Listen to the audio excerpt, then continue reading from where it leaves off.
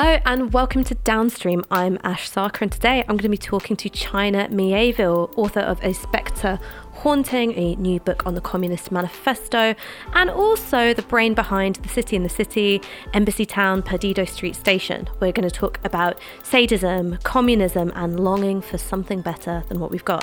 Hope you enjoy.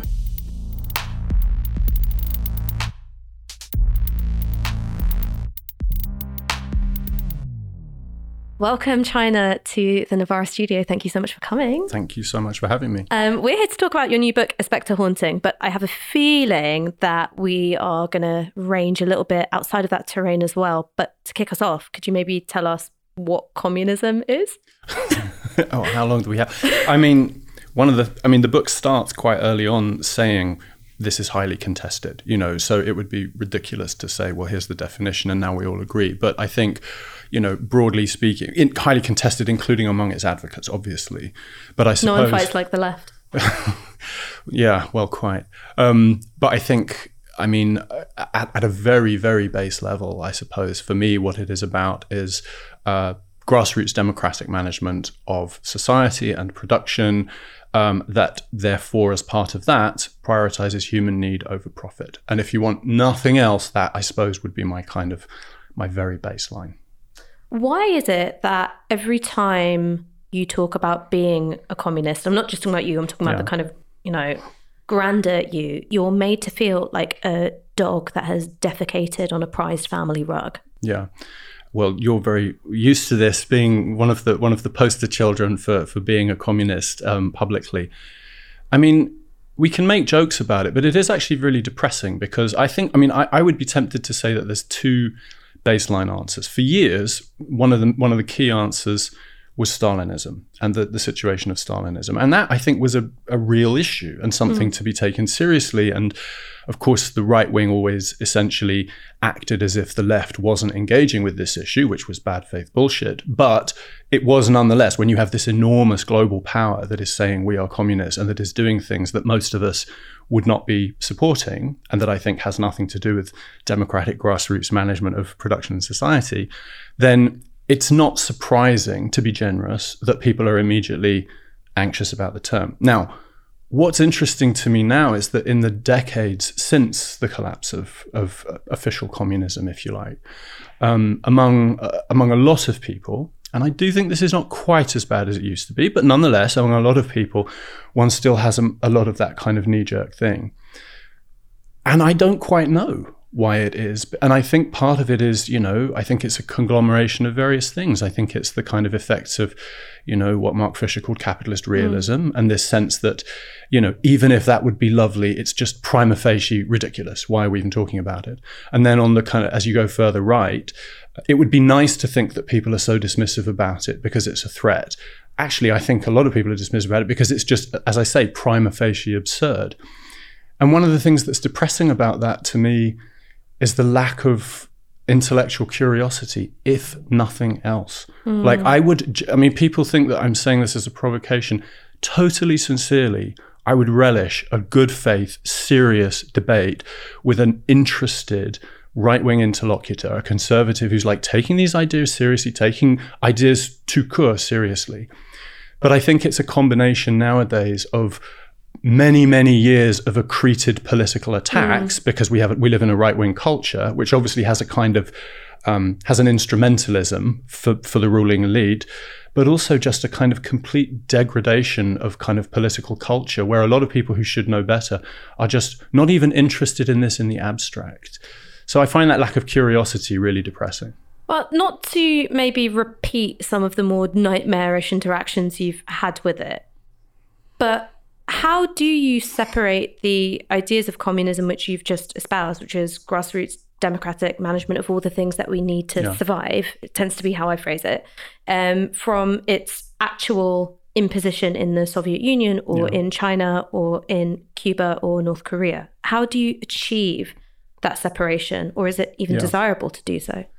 Well, yes, I think it is desire. I think it's very important. And as I sort of say in passing in the book, there are literally decades of really thoughtful discussion on the left about this. And again, in terms of the intellectual lack of curiosity, when right-wingers say, well, go back to Russia, go back to North Korea, I sort of think, I can't make you a communist, but as a matter of intellectual integrity, you should at least be interested in the fact that there's been a debate about this among your opponents for years. The book is primarily concerned with the manifesto itself, so I'm not going to pretend that I go into detail on this. But certainly, I think, the failure of the Russian Revolution, ultimately the failure because it's kind of encircled, and the failure of the German Revolution, and the fact ultimately, I think that these polities, whatever their intentions, whatever their aspirations, are competing, certainly materially, but also in various other spheres, on what is a kind of hegemonically capitalist world system. So what's hegemonically mean, maybe for someone who is not familiar with the word? The fact that they're competing in a capitalist world system means, I think, that they are subject to these kind of pressures of competitive accumulation, which ultimately, whether or not it's thought of in terms of profit, is achieving the same kind of thing, where you have to have a kind of management that is absolutely not prioritizing human need. You've got to put people and resources through the meat grinder of production. Right. And I'm here bracketing a lot of debates about, what exactly was the Soviet Union and so on. Not because I don't think they're interesting. I think they're fascinating, but because that's not the prime issue here. And so I think, and then we can go further down and talk about the specific nature of the politics of the Western communist parties and so on. But as a baseline, I think because any aspiration for that kind of democratic management has been encircled by a system that would not allow it even to experiment, let alone to flourish and flower. So for me, that is the base of a lot of the issues in the notionally communist countries. So let's turn to the manifesto itself, because right in the beginning you talk about every political generation having to encounter it anew. What was your first encounter with the Communist Manifesto, and what was the political moment that you were a part of at that time? Honestly, I should come up with a better story about my own encounter, because my first encounter with the manifesto was not particularly it wasn't particularly kind of bolt from the blue or anything. I was just, I was at university in the early 90s, the very early 90s, and I was reading lots of stuff, and I was on the left, but not, I would say now, not on the kind of the Marxist left, and was reading it with kind of as much of an open mind as possible. I would be lying if I said that it had hit me like a thunderbolt. The one exception to that is there's a part early in the kind of extensive second section where the authors suddenly start addressing the bourgeoisie. And they say, you accuse us of wanting to get rid of your property. That is exactly right. And I found that really amazing. I still get goosebumps thinking about that moment. So that line really hit with me. But taking it seriously as not that I thought it was a frippery, but sort of really relating to it as not just an important document, but a document that still contained really powerful analyses and so on. That came later, after many years of engagement with the left. I think you talk in this book about the swagger of the Communist Manifesto. And I remember reading it, I was 14, and two things had happened. One was my mom had gotten me to read Black Skins, White Masks. And so there were all of these Marxist terms and I didn't know what they meant. So I thought, okay, got to go back and read the OG. And then the second thing was that I really wanted the boy who worked in the bookshop to fancy me. And so I thought that if I lurked around the political philosophy shelves, that maybe he would be hit like a bolt from the blue. Unfortunately, it never happened. But then I opened it, and it was not the book I expected. I thought it would be something which I would have to work hard to feel grabbed by. And then suddenly it's this kind of it felt like when you're listening to Nas do Ether for the first time, there is something muscular and swaggering and unapologetic about it. How essential is thinking about mood and vibe when you're reading this text? I mean, let me ask you, did you kind of come away from that initial reading like having gone to your first good rap concert and being like, that's it, I'm in? Or did it then percolate over the years a bit more? I think it was two things. One is yes, because I definitely read it and I was like, bars. And then I encountered it again at university in the context of a literature degree. Right. And suddenly you know why it's working on you in the way that it is. Right. Well, I think that's really important. And I think that's one of the things, I'm really glad you've raised this, because I think what doesn't get talked about nearly enough is precisely the manifesto as literature and as a manifesto, which is a whole literary form, which I try and talk about a bit.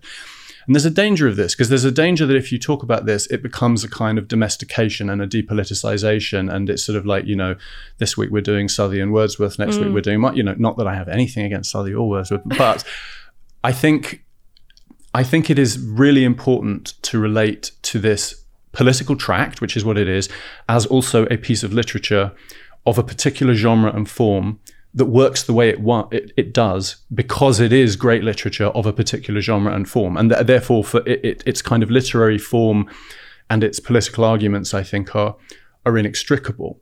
And I think that swagger that you're talking about, and particularly I think in that section, is intoxicating. And some people are very skeptical about this, and they talk about it as kind of, rhetoric, as if he's kind of, sort of brainwashing people. And I think that's quite wrong. I think that's very sort of unsophisticated reading of the way rhetoric works.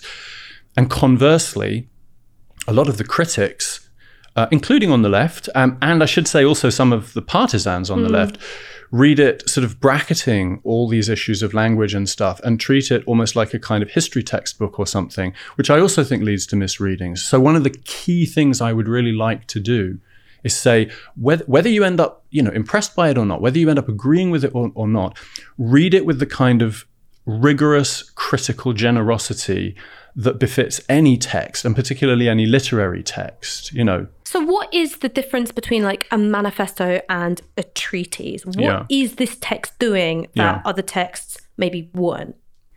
Well, I mean, I suppose we have to do a caveat, which is to say that there's no sharp lines between literary forms. So, I don't think any text operates like maths. They all have a certain degree of of ambiguity and ambivalence and playfulness and so on. But I think manifestos in general, they have a whole chapter about this. They revel in a certain kind of playfulness, a certain kind of swagger, partly enjoying the language as a sort of performance. They're highly performative. But it's also a performance that attempts to do something in the world. So, for example, I can give you an example. So when Marx and Engels say the working class has no country, now there's a right-wing attack on this, which is to say, well, clearly loads of working class people do associate with their country, so the manifesto is wrong. Bang. And then there's a kind of very, this is much less of a big problem, I should say, but there is a sort of reductive left thing, which is to say, so see, all we need to do is just not worry about nationalism because we don't have a country. It's like, no, that partly what that is that prophecy? Is that exhortation? Is that critique? Partly, I think, along with various other scholars, that Marx and Engels are saying this precisely because there is nationalism among the working class. And they're saying, stop this, and then you can still say, as I would, that they underestimate the power of nationalism among the working class. But the fact that sentence can't be read as a straightforward truth claim, it's a performative intervention. And that doesn't mean whitewashing or sort of, giving them carte blanche for saying anything. You can still say this is wrong, this doesn't work, etc., etc. But if you don't sort of approach the text with, as I say, a kind of sort of ruthless but comradely generosity about what it actually is, how it's doing these things, then even if you're a critic, surely you want to criticize your opponents at their strongest, not their weakest. So that, for example, is one of the ways that I think a manifesto operates as a political argument that a textbook about political sociology wouldn't.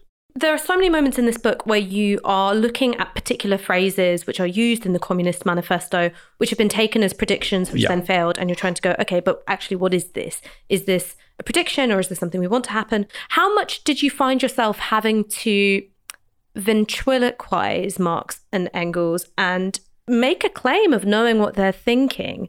And how did you do it? Was it simply all there in the language, or were you drawing on other sources?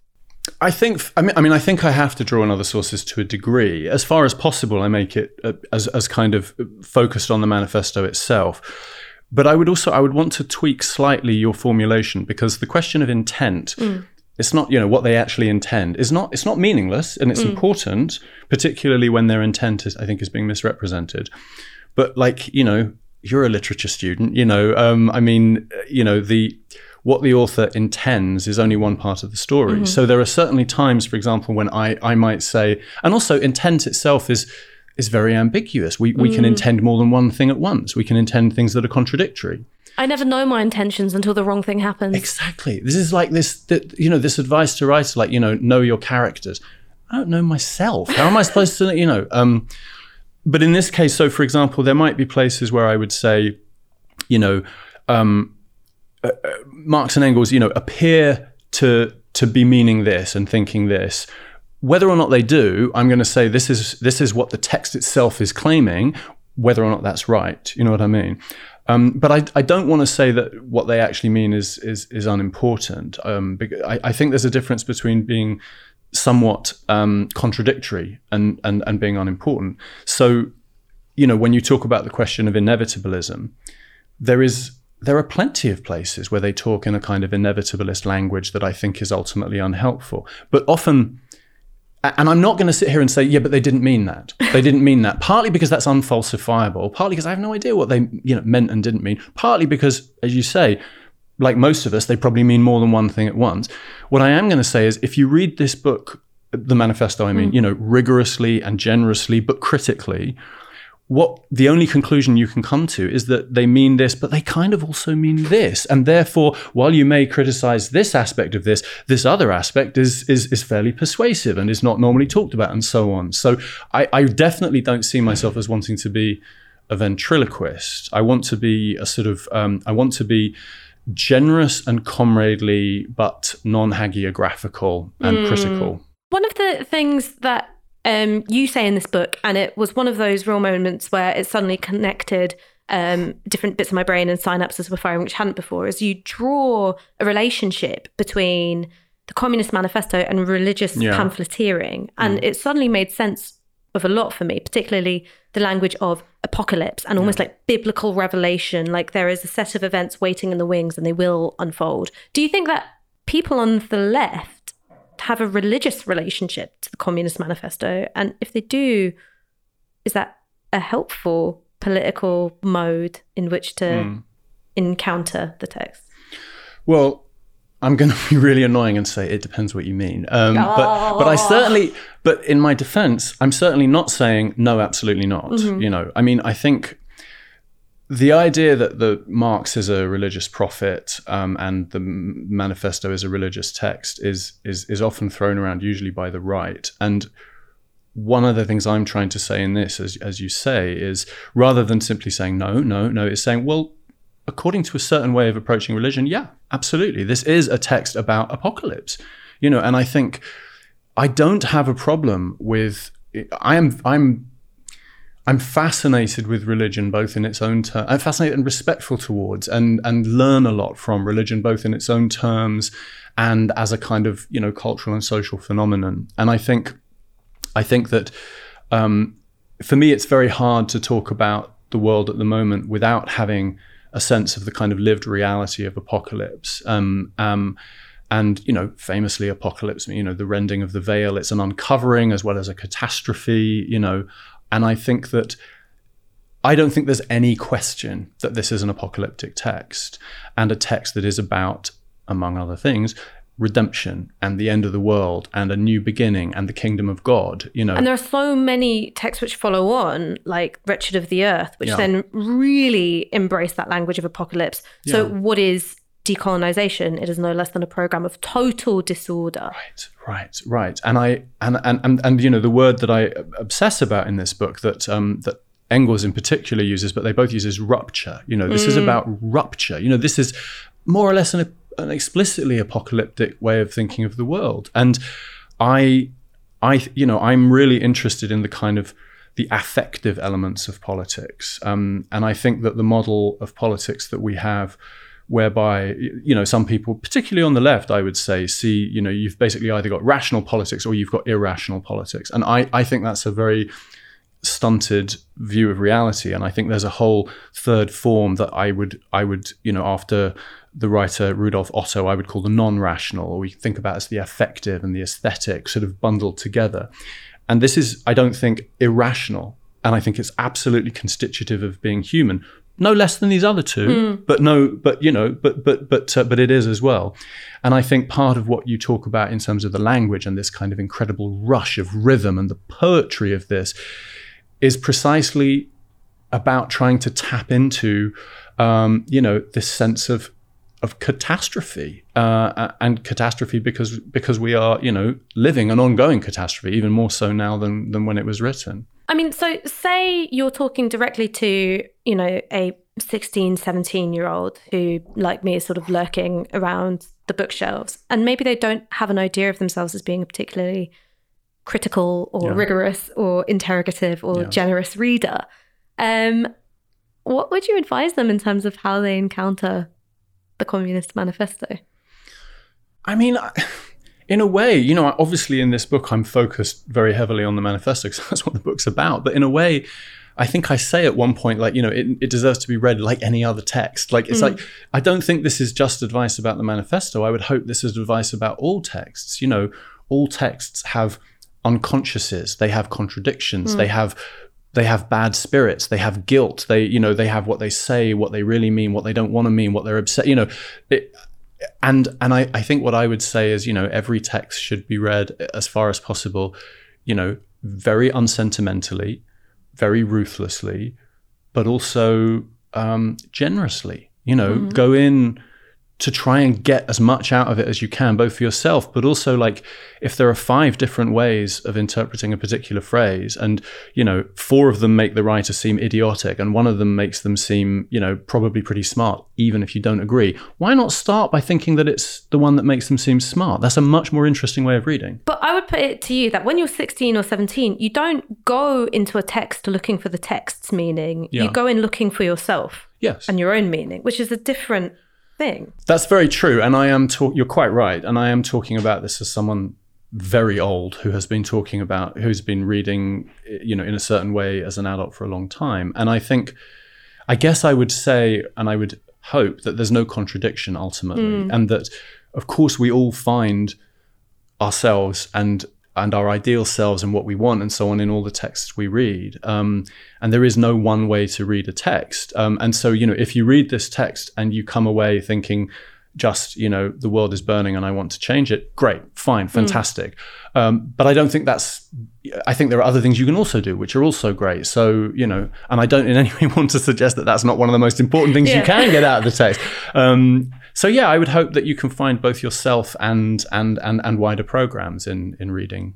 I mean, just moving along a little bit, one of the things that struck me is what it ends with, right? Workers of the world unite. And right now it seems that worker isn't as central to our identities as woman or person of color or queer person. And of course, all of those things are really important, but it feels like in the age of id-pocalypse now, it's just all id-pol, that we don't think of ourselves as workers. So why has that become so distanced from how we perceive ourselves? Well, I suppose, this is a huge debate, and so I'm groping, and I don't want to seem glib like I have simple answers. But I think, for me, in a sense, it's a category error. I think to approach to think of being a worker or being working class as an identity. That is precisely part of the problem. And I should say that I think there's no question that there are currents on the left that basically say, all that matters is what class you are and all this rest is frippery. And this has not helped things at all. And that kind of, what's sometimes called class first stuff is I think ultimately very unhelpful.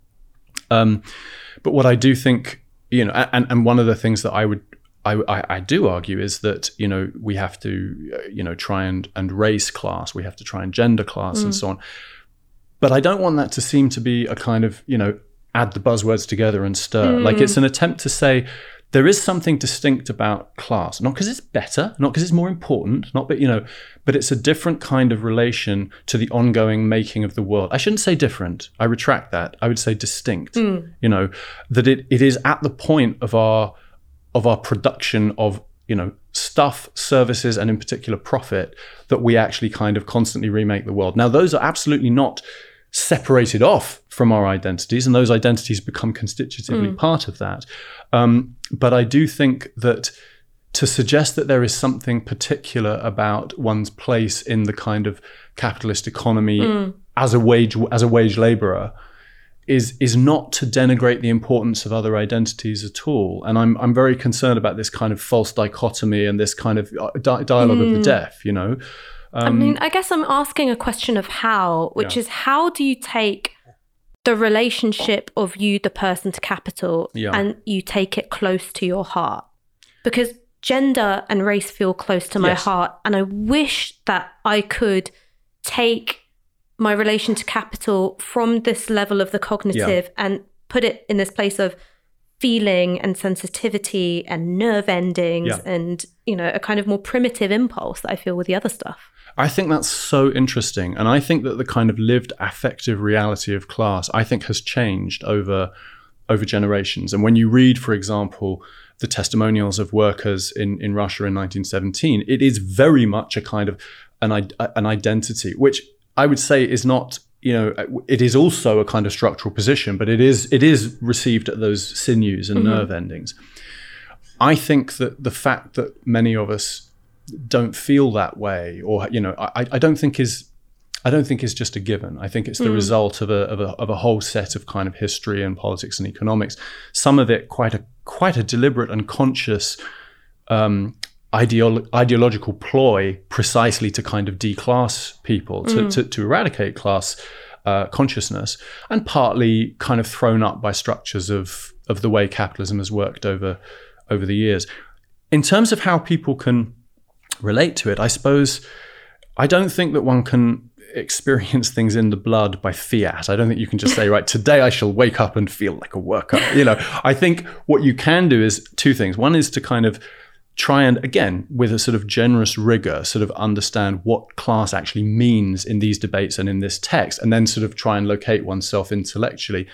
But there is also a kind of a negative way in, which is, I think, you know, I quote Assad Haider in this book, and I think his work's brilliant. And one of the things he says, which is a kind of inverted way of relating to your thing, is, you know, if you don't think in terms of class, like a lot of his students who he talks to, who talk very much about these other identities and experience life as these other identities. And he says one of the simple things he says to them is, you know, at the moment, roughly, you know, say 1% of the world controls 90% of the resources.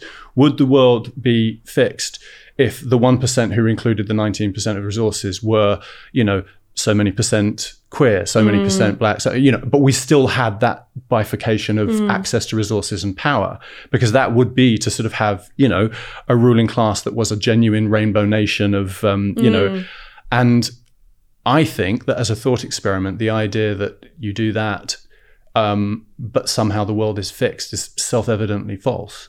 And so essentially there has to be something about the particular shape of kind of power stratification and resource stratification in our world, that even if you don't experience it in your blood and bones, which is itself important and interesting, is constitutive of our reality and that needs to be got rid of. I mean, you talked about society and politics becoming declassed, but isn't there also an aspect to which gender and race got declassed as well? Because totally, I sort of encounter, like, you know, particularly people who were my students, right? So that they're that generation below me, and they're talking about things like microaggressions, and I'm like, please, like, there's a reason there's the word micro in it, and there could be a world where everyone pronounces my name correctly, and I don't think that would stop the fact that Bangladesh is drowning. Right. That's beautifully put. I mean, you know, for someone from a different political generation from you, I will say that I really hate a certain type of anti-woke, in inverted commas, I say that with heavy inverted commas,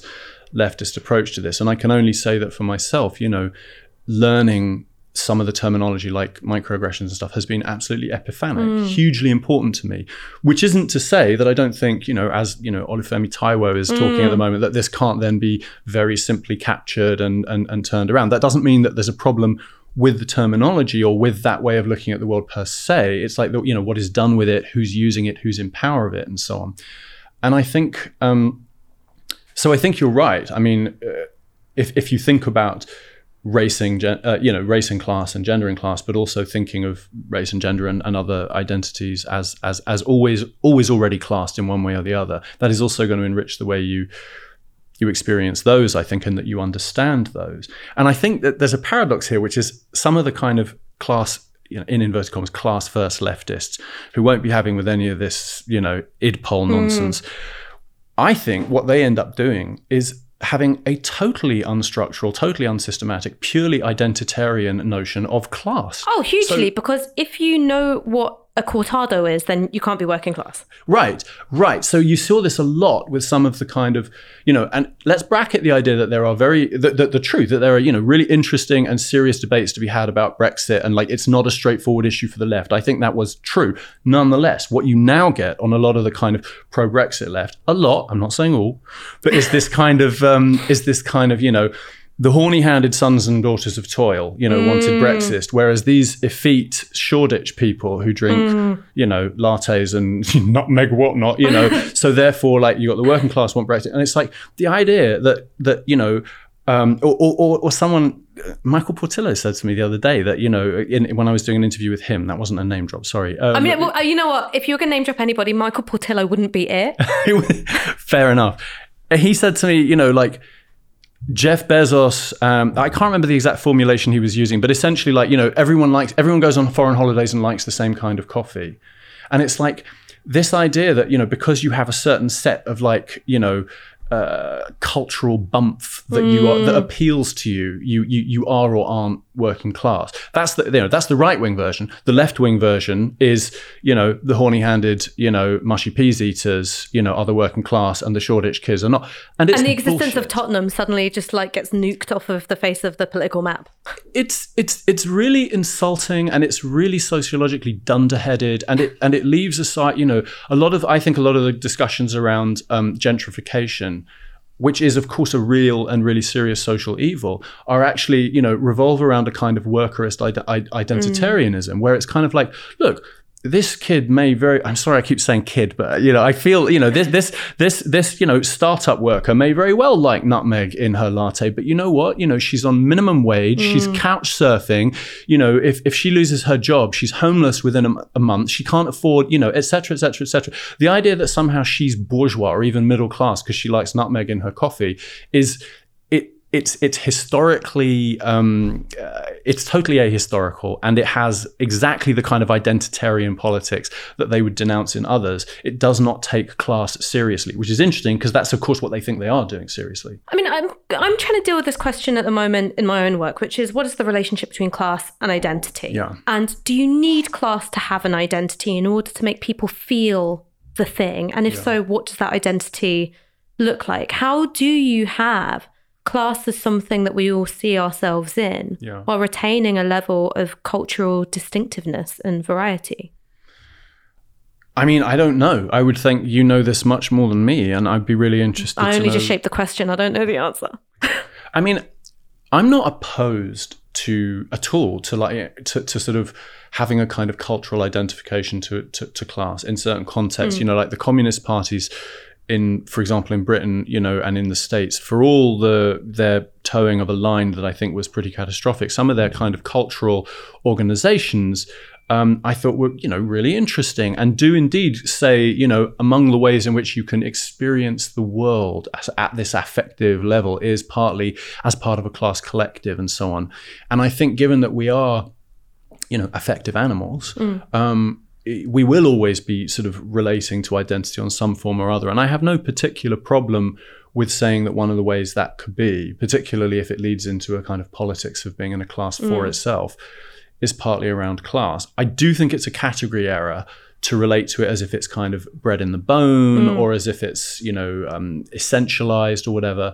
And I also think it's important to stress that, ultimately, I have no objection if that's one of the things that helps people live in the world and indeed be political.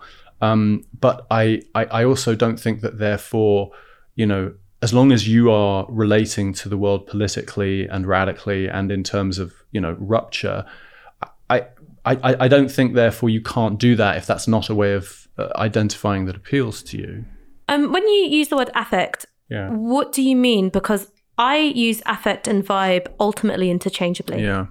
Because like a vibe, you kind of know it when you feel it. Well, obviously, I can't use the word vibe because it would be like a high court judge or something. It would be like asking who the Beatles are. Like, it would just be embarrassing for everyone. But as I understand from your formulation, I think what is a vibe? I think I agree with you. I think it's related for me. There's something about intuition. I'm very interested in intuition, and the problem with intuition is that it's sometimes wrong. It's often wrong. Well, I've never experienced that. Well, interestingly, I think one of the really interesting things about intuition is that it's often right. And the problem is, if someone says, well, there's nothing to intuition because it's often wrong, then you're basically pathologizing all of the kind of the rightness. And I'm not it would be very foolish to just like safely trust your intuition. But intuition is always, if nothing else, a datum. It's always something to be learned from. And I think in this context, a lot of this kind of questions of identity, questions of lived experience, questions of vibe are indeed, you kind of know it when you feel it. And it would be very difficult to write it down in kind of mathematical formula. The vibe in this room was X because Y is Z, but of the 100 people who were in there, 85 would go, yeah, that was definitely the vibe. And that's not nothing. That's important, And do you think that this is where art comes into politics and trying to create affect or tap into it or demonstrate an understanding? Because there are lots of things that I've read where I'm like, I know I'm supposed to like this. Yeah. Right? It's hitting the notes, but I don't vibe with it. There is some texture or some taste or something which is kind of in the world of the senses and the physical body for me, which just isn't working. Yeah. I'm very interested in the unsayable. I'm very interested in that which is beyond language. And it feels to me like most of the stuff that we love, particularly when it comes to art and so on, we can explain, I don't know, 80% of what we love about it. But there's always going to be a bit that we're just like, and then this, because people say, well, all those elements are also in this other piece. Why don't you like that as much? And it's like, because vibe, because, and conversely, as you say, there are plenty of, I watch a lot of like science fiction films or whatever, and I'm like, I am so a shoo-in for this. So why is this leaving me so cold? I do think, and this goes back to bring it right back to that question I was saying about the kind of the non-rational, if your theory of the human consciousness, of human agency, is that you've got the rational and you've got the irrational, where's all this? Where's your favorite art? Where are your problematic faves in this? Where are the faves that should be faves but aren't? And the idea that stuff, the stuff you're talking about, is somehow epiphenomenal to being human, somehow not that important, just seems to me to be a deeply impoverished and wrong theory of what being human is, So why for you was the novel a way for you to interrogate other worlds you can build or other political structures or the way things could be or shouldn't be? Why not something like drama, which is, of course, what Brecht turns to as a communist writer? What was it about the novel? The truth is I don't know. But and I'm fine with that, according to the sort of paradigm we're outlaying. But I think I should also say that although I am very much interested in those questions, and anyone who does anything creative at any level, the things they're interested in are going to be in their stuff, among various other things, it very much was not a political intervention for me to write the novels. That's not what it's about. And I know you're not quite saying that, but, I think someone like Brecht, in a much more direct way, it's like, this is a political intervention. I'm going to do it in the form of a drama. Brecht stages Antigone because he wants it to hold a mirror up to Nazi Germany. Right. That's what he wants to do. And I would say, in terms of like how we judge art, because one of the problems I have at the moment is I feel like a lot of the discussion about art, particularly on the left, is essentially politics by proxy and predicated on category error. So it's kind of like, what do you mean? If what you mean is I'm going to create this, Brecht, I'm talking to Brecht now, I'm going to make this amazing piece of work and it's going to hold up the mirror, then sure, we can judge that and we can say this is a really great success or not, If what you mean is I'm going to mobilize the masses, then we have to say Brecht's been an abject failure. There are most of the people who go and see Brecht plays and love them are not, then building the barricades. This is not a criticism of Brecht. This is about saying, what are the categories of what these things are? So for me, I love fiction. I love reading, fiction and fiction about certain things and so on. And therefore I really wanted to do it.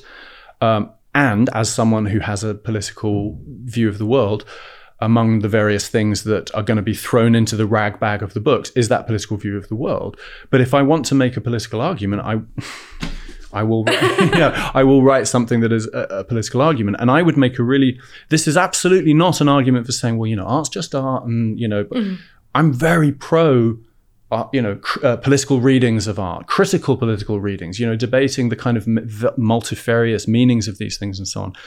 But I am very, very wary of the idea of doing politics through doing art. And I'm wary of it partly because I think it doesn't work, partly because I think it's a category error about what art is, and partly because, in my experience, it very, very often segues into, to my mind, a really disgusting kind of artistic exceptionalism among artists. We are the real activists. We are the cultural memory of a people, And it's unbearable, and it's elitist, and it's disrespectful. I think bakers and plumbers can be cultural memories just as much as we can, and so on. So, but everyone likes to lend obscene status to the thing they happen to do. See, I don't know that that's true. I think people who work in the cultural field do, and I love a book. I love a film. I love an album. I'm not saying these things are not good, but I'm not convinced. I think there's a difference between saying, I'm a baker and I'm going to be a fucking great baker, and saying, as bakers, we are the true historians and activists. And I don't know that people do that. No, but if you talk to a baker about food, right, and they say what food does, food transcends language. Well, maybe, yeah. Right? When something tastes good. Or people tell a story of themselves, which is, you might walk over me and think I'm not important, but really my thing is the thing. And actually thinking of ourselves as a social organism. Right. Of everyone doing the things which make us human as a totality. Well, I'll take that. That's a really good point. And maybe the problem then is that where, a civil engineer and a dinner worker and a waiter and so on might do that, unlike the work they do, for a whole bundle of reasons to do with commodified culture and so on, the work that cultural producers do is validated in a way that theirs isn't, largely grotesquely. And and again, I say this not at all to criticize cultural production, but when I think if a plumber says, I am the true memory of an oppressed people, most people would consider that ridiculous hubris. Whereas if a writer or an artist says it, at least a reasonable number of people will say, that's so true, that's so true. And I just think it isn't necessarily, I just wonder if it's because you've got the people in charge of cultural production talking about the importance of their own cultural production, and then it's published. So you kind of get a cheat code for amplifying your own self-aggrandizement. I think that I completely agree with you. I would only add to that those cheat codes, they're not hermetically sealed. They do also then kind of reverberate throughout culture and so on. So this is a long-winded way of answering your question, but I don't, I write novels because I really love novels and I like writing them. But I didn't. And then after the fact, I can then start coming up with all kinds of, I hope, interesting theories about the relationship of different art forms, including the novel, to bourgeois society and to capitalism and so on and so forth. But it is very much a question of the theory following the fact rather than, setting out programmatically. I mean, so let's get into that next question, because you have said that you want to write a book in every genre. And I want to know, am I going to get like a drawing room novel, right? The way Jane Austen novels are just about people going to each other's houses. Like, am I going to get a domestic novel? Because I kind of want one. I mean, I should say, you say, you have said, I did say that 20 years ago, and like, okay, fine, I said it, I'll take it, I'm not gonna complain about that, nothing is ever forgotten. But I refuse to be held hostage by my past self who knew nothing. Exactly, especially because my past self said it in passing. We talk about swagger, like that was a great little swaggery line. The kernel of truth in it is I'm really interested in genre as an engine, and different genres as different engines.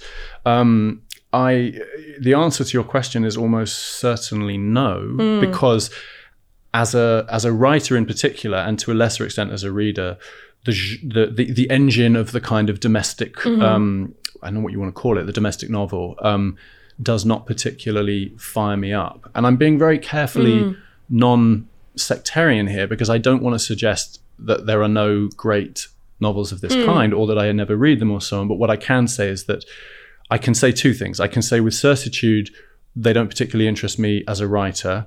And then I can say slightly more cautiously that I think you could start to have an interesting conversation about their limitations in terms of the kind of aesthetic and political nexus in senescent capitalism and so on. But I would what's senescent mean? Falling apart. Capitalism in a growing catastrophic crisis.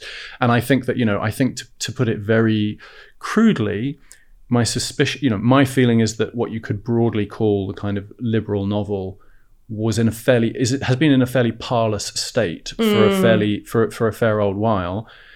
And I'm certainly not going to say that there are no exceptions to that, but I think I probably would cautiously say I suspect that is not coincidence. And I suspect that one could start to draw certain analytical reasons as to why that might be. I mean, the thing about engines is that you can hijack them. Right? Yes. And I suppose I'm interested in, do certain genres do certain things and you might hijack them, but you can't do the other thing very well. So there's a reason why there are so many communists and leftists who are interested in speculative fiction and sci-fi, because that is a means by which you imagine a world which isn't here. And there is a reason why conservatives of both the big and the small C variety love a marriage novel. And it's because it's about social reproduction and the continuation of the thing that came before, essentially. Is there a way in which genre resists our hijacking?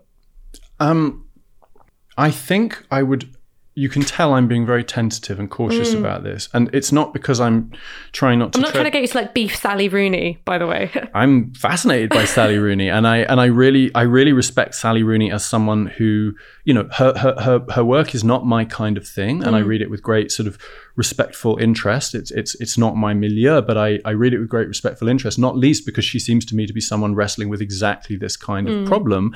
And also someone who is very open to the idea of maybe this is on a hiding to nothing, but the best thing we can do is to do a kind of Beckett thing and fail better. And I think that's great.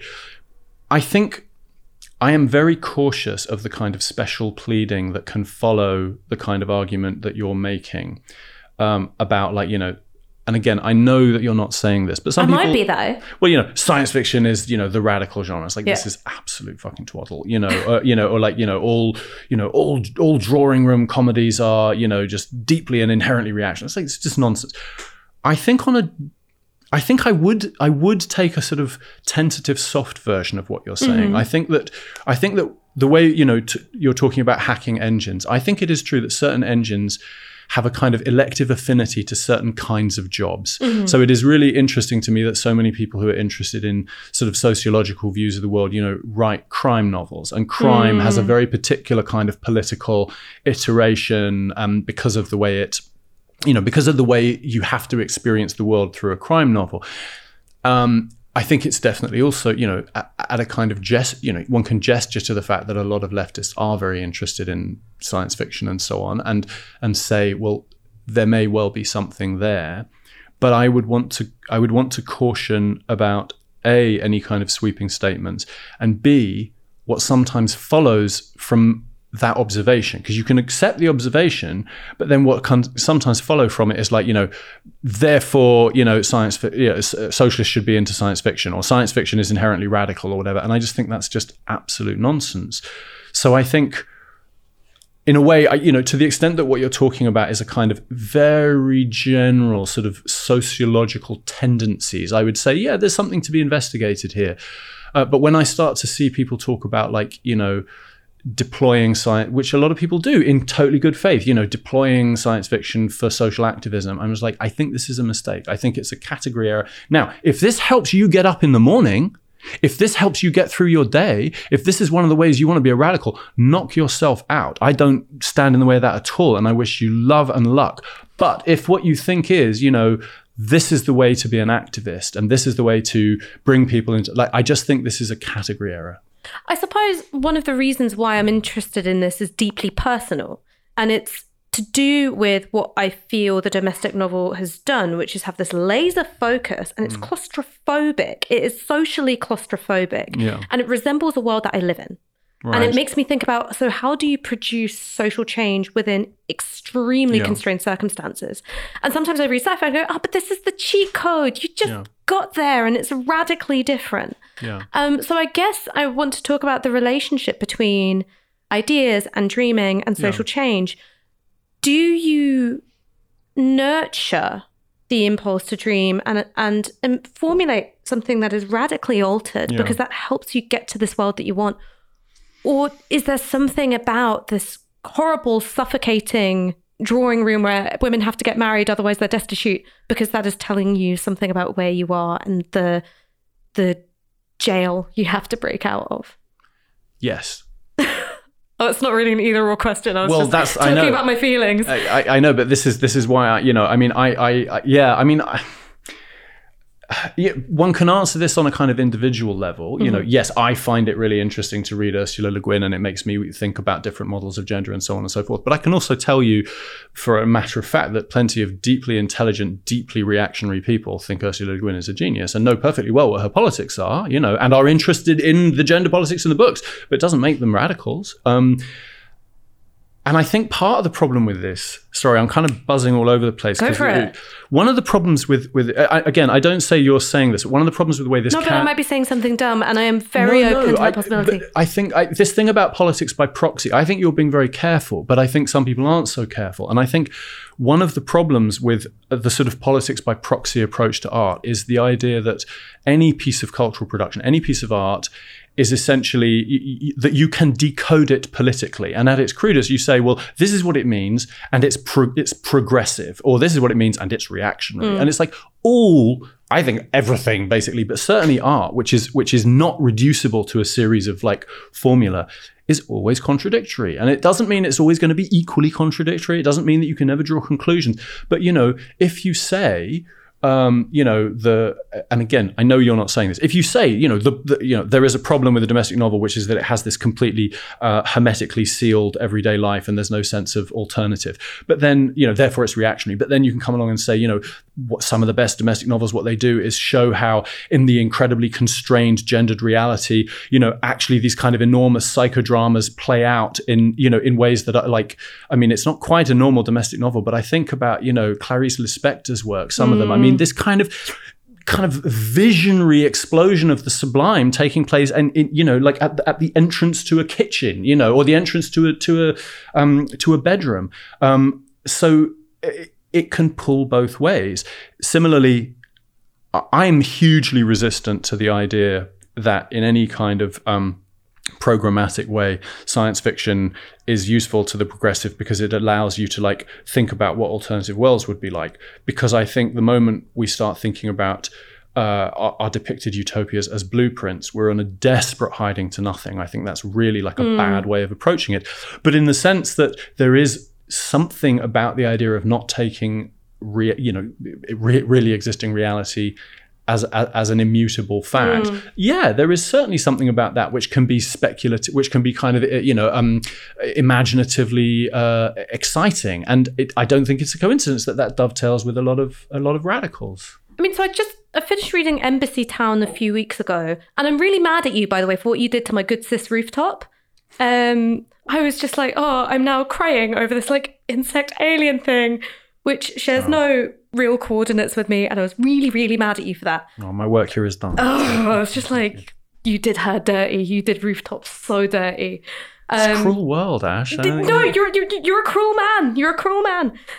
But one of the things that it really got me thinking about is how we imagine difference. And here I'm not just talking about the different world. I'm really talking about encountering the other. Yeah. And how can you make an other so different from us, and yet we feel this pull, this sense of affinity and closeness and shared experience that I am crying over an insect alien thing, and it's not just because I'm at a certain spoke in my hormonal cycle.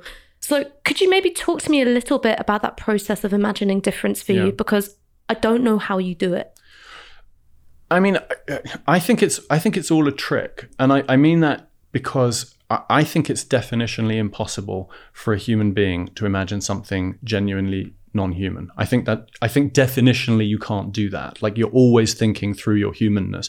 So what I think, and then you've got, like, if you want to talk artistically, you've got like things like Star Wars or Star Trek, which just kind of lean into this by basically, and I'm not saying this as a hater, like one of the ways to do this is just say basically all your aliens are people in rubber masks, but basically they're humans. Or every planet you encounter is America. Right. Okay. And, we can have our political critique of that, but like in terms of the representation of difference, it's essentially saying there is no difference. There's cultural difference, but there's no like ontological difference. There's no, and then you've got those books and films and so on, of which I hope Embassy Town is one, which try to say, okay, let's actually see how far we can get towards depicting something that is truly non-human. Now, for me, as I say, you will always fail because you literally can't. But, again, you can fail and then you can also fail better. So it seems to me that anything that does that kind of representation of the non-human, or I would even sort of say, in a certain sense, the non-existent, is going. The best it can do is fail better. And luckily for us, failing better can sometimes be absolutely wonderful. I think this has a really important political corollary, actually, and without making any claims about science fiction or whatever as a radical form, this is one of the reasons that I'm at base opposed to the idea of the depiction. It goes all the way back to this, opposed to the idea of saying we should have communism and this is what it'll look like, because it seems to me if you take seriously rupture, if you take seriously the idea that capitalism is a totality, capitalism conditions everything around us. It doesn't mean it's seamless, doesn't mean we can't fight it, but it is total. And one of the things we're trying to do, if we see it as a predatory, inhuman, monstrous system, which I do, is we're trying to break from it. And according to the program that I, critically defend in here, that necessitates a rupture. You can't reform it ultimately. You can make it better or worse, but you can't ultimately reform it. So you're creating a rupture. And the thing about a rupture is that a rupture will change not just, everything around us, but the us who perform the rupture. And you can't think about what a post-rupture world will be like with any rigor because we're not there. And so I'm all for like utopias and ideas and like maybe we do this, maybe we do this, maybe we do this. But I think that it is to disrespect the scale of the kind of psychic and spiritual and human rupture to say that we could predict what that would be like. All we need to do to proceed with it as a project is to say that there is a reasonable fighting chance that it would be less terrible than this fucking shit, but, and I'm all for thought experiments, but I'm heavily opposed to sort of blueprints and proposals. So there's politics in fiction, which we've just talked about, but there's also fiction in politics. And that is something which is in the manifesto. So in some ways, the manifesto is this deeply gothic text. And there are other ways in which fantasy and almost a kind of Tolkien legendarium inflects the green movement in some ways. There are all sorts of ways in which, sex positive writing, I think, is inflected by some of the tropes of pornography, right? You find fiction everywhere you look in politics. Is that a reason to be skeptical of some political text? Because actually that fiction is playing something of a trick on us and it's trying to take us towards like the bad utopia. I mean, yes, I think your formulation of skeptical is probably right in the sense that I kind of suspect that, as signifying monkeys, we're not going to be able to get rid of these things. And I don't want to. We are storytelling animals. Now, one of the things that one hears a lot is, about how great that is. And people talk about, the healing power of stories and so on. And this always seems to me to be a real hostage to fortune, because just because humans do tend to have a kind of narrative consciousness, whether or not you think it's transhistorical, doesn't follow in the slightest that that's a good thing. It may be neutral, or it may be a tragic fact of us that we constantly reduce things to narratives. So I'm not presuming that that's a good thing. What I am saying is that I think it is a thing, and we are where we are, and And so the fact that we're going to kind of sort of lay narratives over our politics and so on, I think to a degree is inevitable. But I think skepticism and caution are probably about as good as we can do at sort of reading those narratives and being critical of them. You talk about some of the, the kind of some of the sort of Tolkien-esque narratives in some of the Green Movement or whatever. And I don't think that this, if we see certain types of narratives, I think it's perfectly legitimate to sort of say, an occulted logic here is this, and this is why I am uneasy with this. And are you even aware of this? I mean, maybe could I invite you to explain that a bit more? Because for lots of people watching this, they're like, what's fucking wrong with Tolkien? I love Viggo Mortensen. What's the problem with saying that the land will be renewed once you get rid of the bad races? Yeah. Well, I mean, I many years ago, I had a whole, I sort of went on record being very rude about Tolkien, and again talking of kind of youthful swagger. Like, I'm not interested in doing that. I there's plenty of stuff about it that I up to a point enjoy, and so on and so forth. But I think this is where a kind of political reading of texts comes in. So that if you even if you really enjoy certain texts, like you think Tolkien is a wonderful lyrical writer, whatever, then there is, it seems to me, a certain type of politics embedded in the depiction of, Hobbiton or whatever, and the idea of the Shire and this kind of thing. And you don't get any Bangladeshi elves. This is what I worked out. Well, except now you do in the TV series, and people are very unhappy, and the films, the depiction of the sort of vaguely disguised sort of Turks and I mean, and there's a certain kind of ostentatious philistinism on the right when you say, or like the trade delegation in in the Star Wars movies that are like thinly veiled Japanese people, and you sort of say, well, this is obviously a riff on this, and they're like, what, they're aliens, what are you even talking about? And it's totally unconvincing.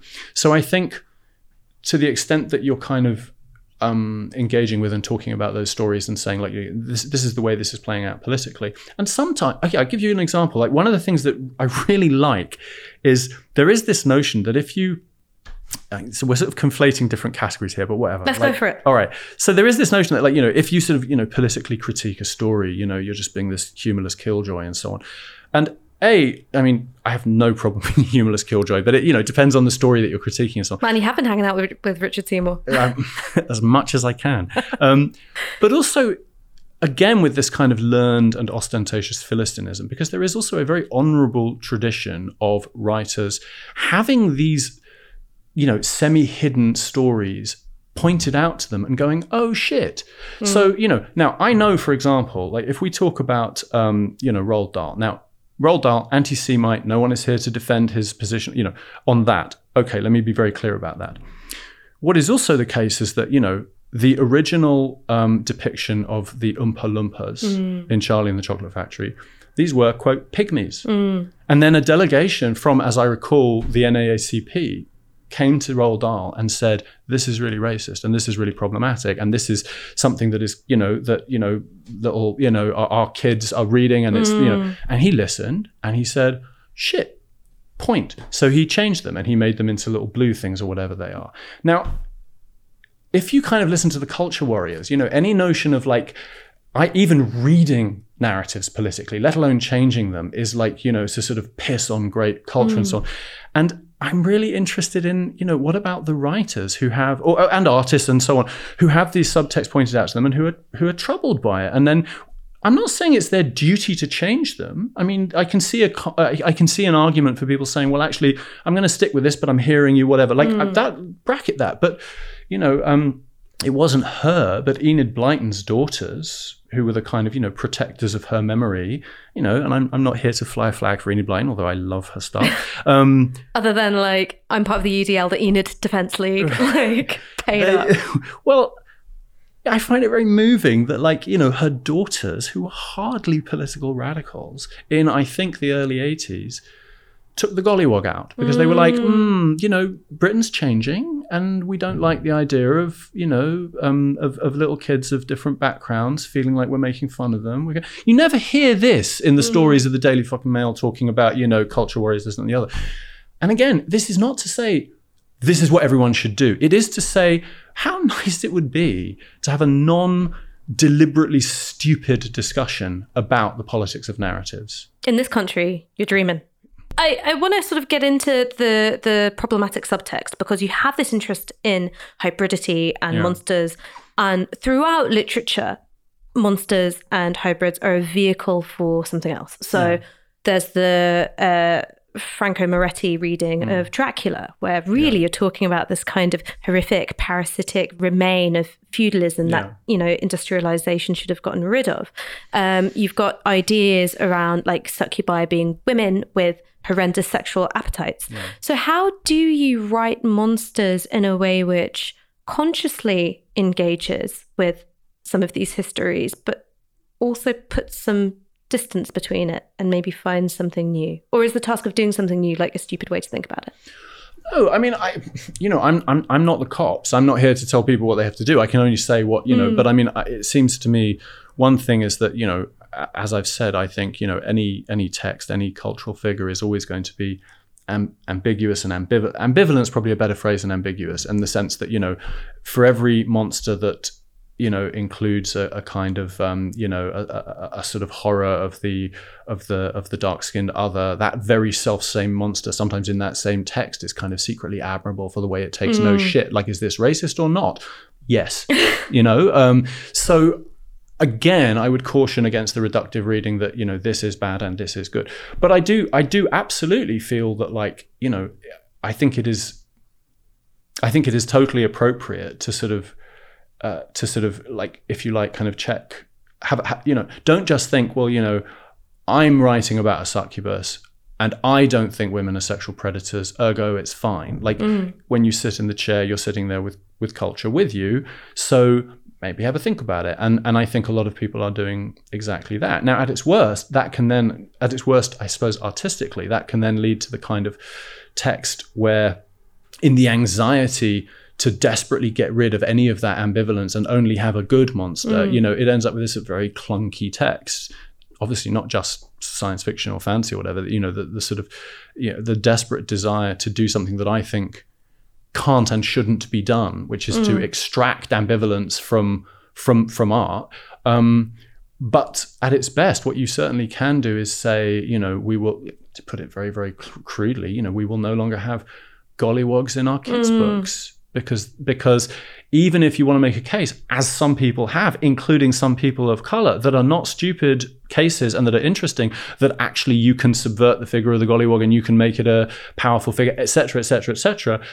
9 times out of 10, why don't we not? You know? So yes, I think simply being aware. I mean, the only thing I can say is, anytime you write anything, fiction, non-fiction, genre, non-genre, anything, poetry, whatever, you're not alone in the chair, even if you're alone in the room. You know, the whole of fucking society and history is in there with you. And it's not a bad thing to just be aware of that. And that doesn't mean self-flagellating, but it just means, you know, not taking these things for granted, that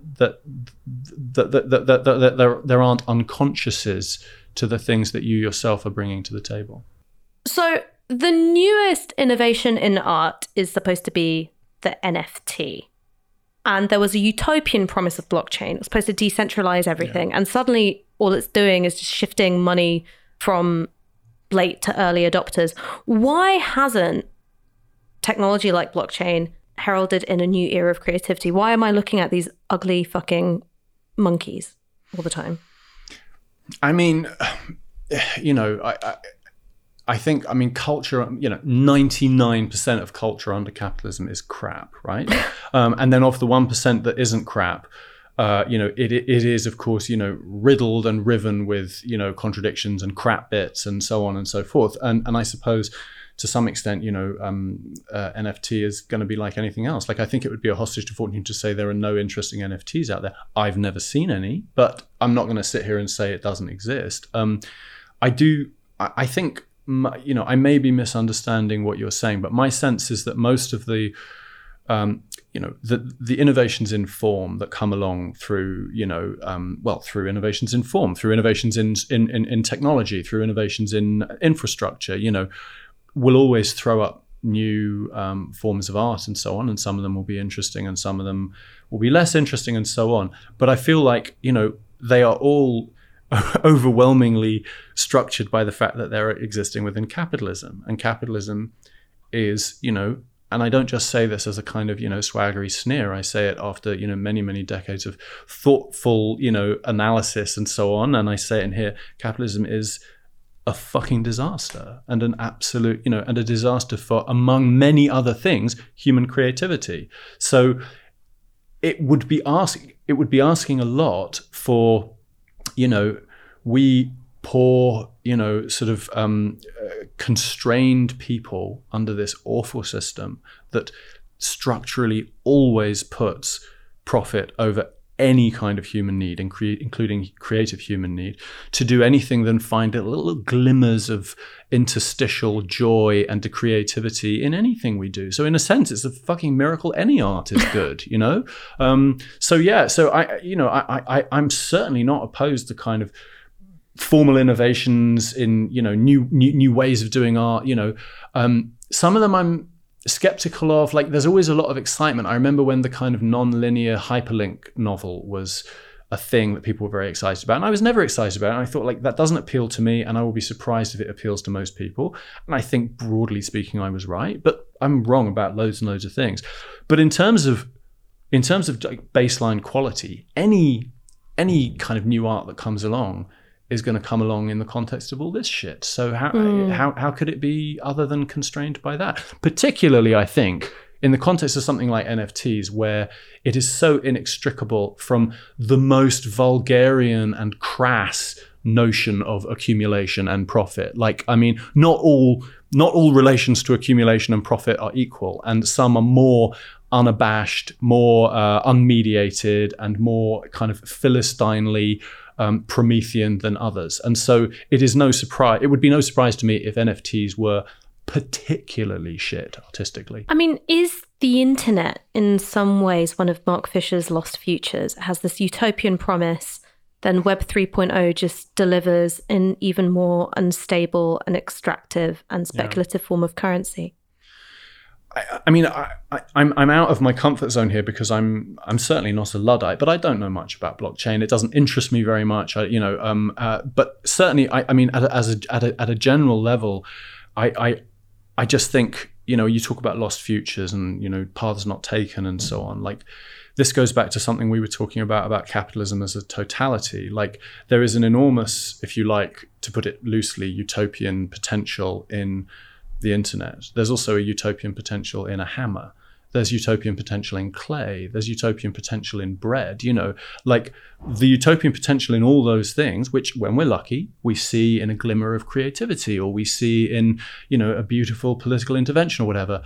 But they are, at a structural level, vastly less strong than the system in which they exist. So I think that's my way of saying yes about the internet, but no more or less so than lots of other things. I suppose my last question is, why don't we want better for ourselves and for others? Why can't our love for our neighbours, our community, our species, the beings with whom we don't share a species category, why isn't that enough to make us do things? I mean, this goes back to this question of consciousness for me, this model of consciousness that I'm constantly wrestling with, which has a strong pedigree on the left, this sort of ultra-rationalism. And I always want to be very careful to reiterate that I'm not defending irrationalism. I'm interested in tapping the non-rational. It feels to me like, one of the things...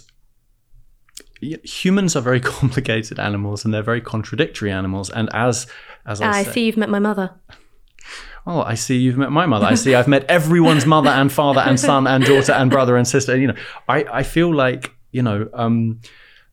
we're all very contradictory. And the idea of, like, I think there is a, on the right, to put it very crudely, there is a kind of position on the right, which is that humans are fundamentally bad and they need to be, controlled, and they need to be, kept under the thumb, and they need to be, et cetera, et cetera. And then there is a position on the left, which is that humans are fundamentally good, and you get rid of all the shit and everything will be fine. Now, this is unfalsifiable. Who knows? I hope that the left position is good. But frankly, I think, as usually put, it's tremendously simplistic. It feels to me much more likely that humans are enormously protean. We are enormously changeable. We are enormously plastic. We are capable of the most wonderful and beautiful things and the most unspeakable depredations. And suggesting that one of those is more human or more really human than the other is simply absurd. And I don't think you can get at that with the idea of rationalism and irrationalism. I think that's always too crude. I think, I'm really interested in, this is where I think some psychoanalytical things can come in. It seems to me that anyone trying to make sense of, I would say probably capitalism forever, but certainly capitalism in the last few years, has to start accommodating the idea of structural sadism, structural masochism, and broadly speaking, what Freud called the death drive. If you try to kind of create a kind of rational, kind of capitalist accumulative argument for some of the kind of social phenomena we see today. Like what? Well, I think the surplus sadism we see in for example, some kind of extractive capital. I can give you an example. And I'm going back a bit deliberately because, when you see Trump and he's really the Democrats put kids in cages, but they don't want to talk about it. Trump says, put the kids in cages. Woo, woo, woo. So this is not a defense of the Democrats. It's about saying, the kind of performative sadism becomes part of the politics. But this doesn't start with Trump. It goes way back. And it's not only on the kind of Republican right, although I think they glory in it in a way that other political currents don't so much. I remember when Sarah Palin was standing, and there was an extraordinary thing where she was saying, all these effete Democrats, they don't want to drill for oil. But we know that we have to drill for oil. And then she started this chant of drill, baby, drill. Yeah. Now, to me, that was a real turning point in social sadism, because you can totally imagine a right-winger in the 50s or the 60s or whatever, again, not saying social sadism didn't exist back then, but different modulations, saying, whether we like it or not, we have to drill for oil because we need it for our energy needs, and this is the rational thing for our country to do.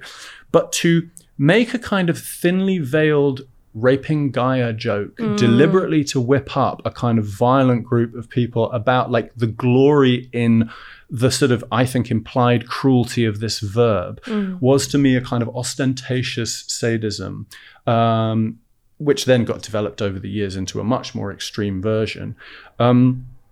And I think this is inextricable from a kind of self-hatred and death drive and masochism. So you end up, which to be clear, capitalism hugely feeds into. This isn't just a kind of innate thing in history and humans are just terrible.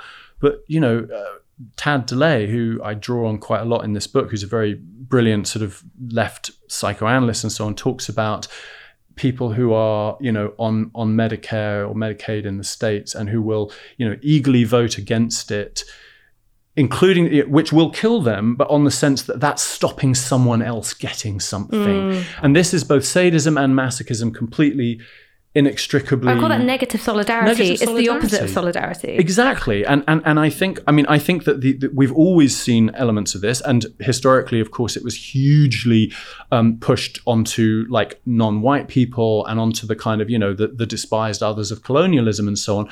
But it was never, those were never its only boundaries. And in a sense, this, this is now becoming I think much more openly diffuse and much more celebrated, and I think so. It's not a question of saying that humans are foul. It's a question of saying that humans are, enormously various and changeable, and that we live in a system which is particularly feeding those elements of negative solidarity and indeed sadism that I think are so catastrophic. Answer this question how you want. Okay. It can be where you are right now or where you think the left should be in general, but it's not going to be one of your yes answers. I'm just ruling it out. What do you think is the most powerful motivator for people to seek out change? Is it love for the thing which could be different, or is it hatred for the thing that you have now? I will answer this for myself, and I will say, I understand that, it might seem pusillanimous to refuse to make a general answer about this, but I think it's really important not to make a general answer about this. I think different people are mobilized politically by different things, and I think that's great. And I think that what I want is a kind of large tendency of radicals and leftists who are motivated by all kinds of different things and who learn from each other's motivations and so on and so forth. For me, love and hate are inextricable, but one of the reasons that I end the book on a kind of rumination on hate, and one of the reasons I defend a certain kind of political hate, is partly because it is a deeply pathologized emotion, and one is given the sense that if one hates anything, one is doing something wrong politically and ethically. And next stop murder. Right. And I strongly contest that. I contest that on the grounds that hate is inevitable for many of us, and that it is really unhelpful to pathologize inevitable emotions. And I would go further and say that for myself, I feel myself getting more. I've been political for many, many years, but I feel more and more political at the moment and over the last few years. And what for me has been a very radicalizing force is a kind of growing and glowing hatred for this system. So if someone is motivated to change the world out of love for what they want and for the people they love, as I am too, but if that's their prime motivation, I'm so delighted. If someone is motivated by anger, fine, by frustration, by, anything. But for me, the two things that motivate me more than anything politically, one is just hatred for the idea that this is as good as it gets, and for what this does. And the other is that emotion that the Germans call Sehnsucht, which is this kind of desperate yearning for something that you can't put into words. And for me, those two are inextricable, and then what keep me going. China, thank you so much for joining us. Thank you for having me.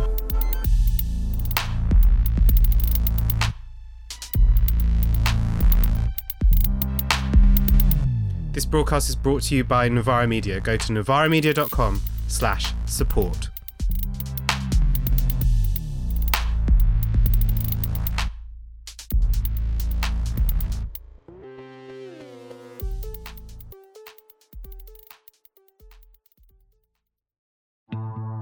In the 1970s, the Provisional IRA was in the early days of its armed campaign to end British rule on the island of Ireland. In the United States, a small group of activists began organizing on their behalf. They called themselves the Irish Northern Aid Committee, NORAID, and they were looking for a fight. War is always violence, and if that's the only way, and history tells us the only way to get freedom, then it must be war.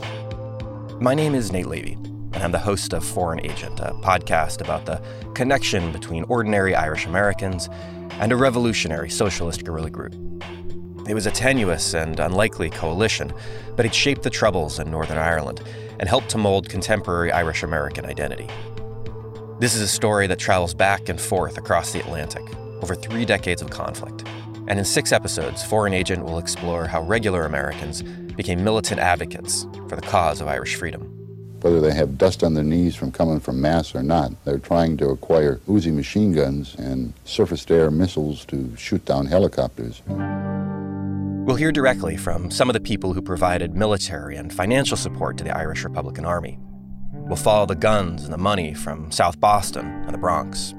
And we'll also meet people who wrote letters, walked the picket lines, and built Irish Northern Aid into a nationwide organization. Somebody would drive a flatbed truck down into Manhattan. We would be announcing the demonstration in and out through the Bronx before coming down to outside the British consulate.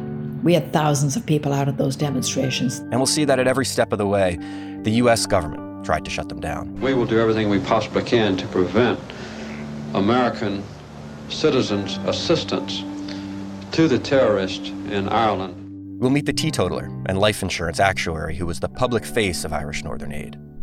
We'll spend time with the communist armored truck driver who ran thousands of guns out of his small apartment in Brooklyn. And we'll tell the wild court case that made them into heroes of the Irish Republican movement. An 8-week-long gun smuggling trial in New York's Brooklyn federal court went to the jury today. The question to be answered, were the defendants working for the IRA or the CIA? It is not often that one has the opportunity to kick the shit out of the CIA, the FBI, the State Department, MI5, and MI6, all at one time. We had it, and we did it.